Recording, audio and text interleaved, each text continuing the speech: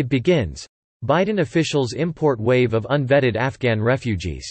Written by Luis Miguel. Wednesday, August 25, 2021.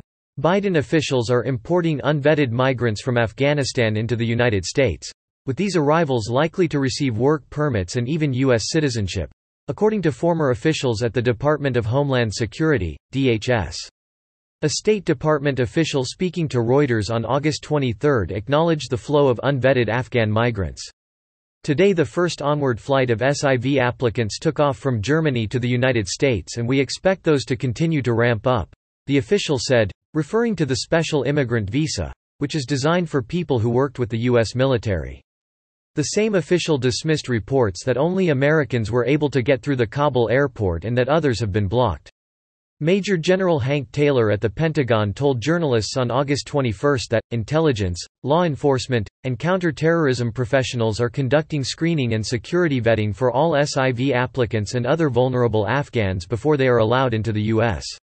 Taylor did not say that vetting would be completed before allowing migrants to enter the country.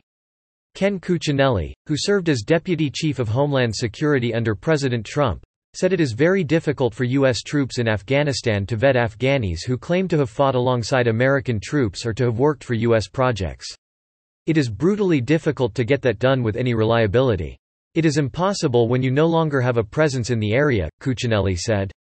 If the vetting is going to happen, it has to happen in these third countries before they get to the United States, he asserted, adding, it is not clear that we're going to be able to vet those people before a decision is made whether to bring them over or not. And that kicks over to the question of how much risk are we willing to absorb in those decisions where we don't have the ability to prove key elements like confirming identity. Cuccinelli also warned that migrants are intelligent and capable of committing fraud. Even though the left treats them as if they're these stupid people barely able to stay alive, they're quite smart just like most other people. Rob Law, Director of Regulatory Affairs and Policy at the Center for Immigration Studies, predicted that even if migrants subsequently fail the vetting process, they will not be deported after they have been brought into the United States. Are you really going to deport the Afghanis back to Afghanistan? No. What are you going to do? Send them to another country? No, you're just going to cut them loose and probably going to cut them loose with a work permit, he said.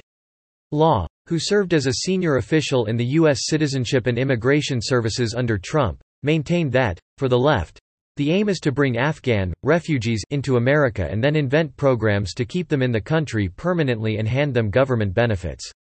A few of them actually qualify for CIVs, special immigrant visas for translators, but most of them do not. Once they are in the U.S., then all of a sudden, progressives will say, well, here's a legalization program that we'll make up of out of thin air and in violation of the law. Or, once you have a large enough population here, then all of a sudden, Homeland Security Secretary Alejandro Mayorkas slaps Afghanistan with the TPS, Temporary Protected Status, designation, and then they're here forever. Cuccinelli agreed with the sentiment, adding that there are political and monetary motivations behind the refugee push. There are political motivations behind it. If you're the political party that helps make this happen, then there's kind of this wink and a nod as to how these people or their subsequent offspring or other family members will vote in subsequent elections. Businesses have new consumers, and they also have a new cheaper source of labor to employ, to further keep their costs down, and for the investors of the world to further maximize their profit margins.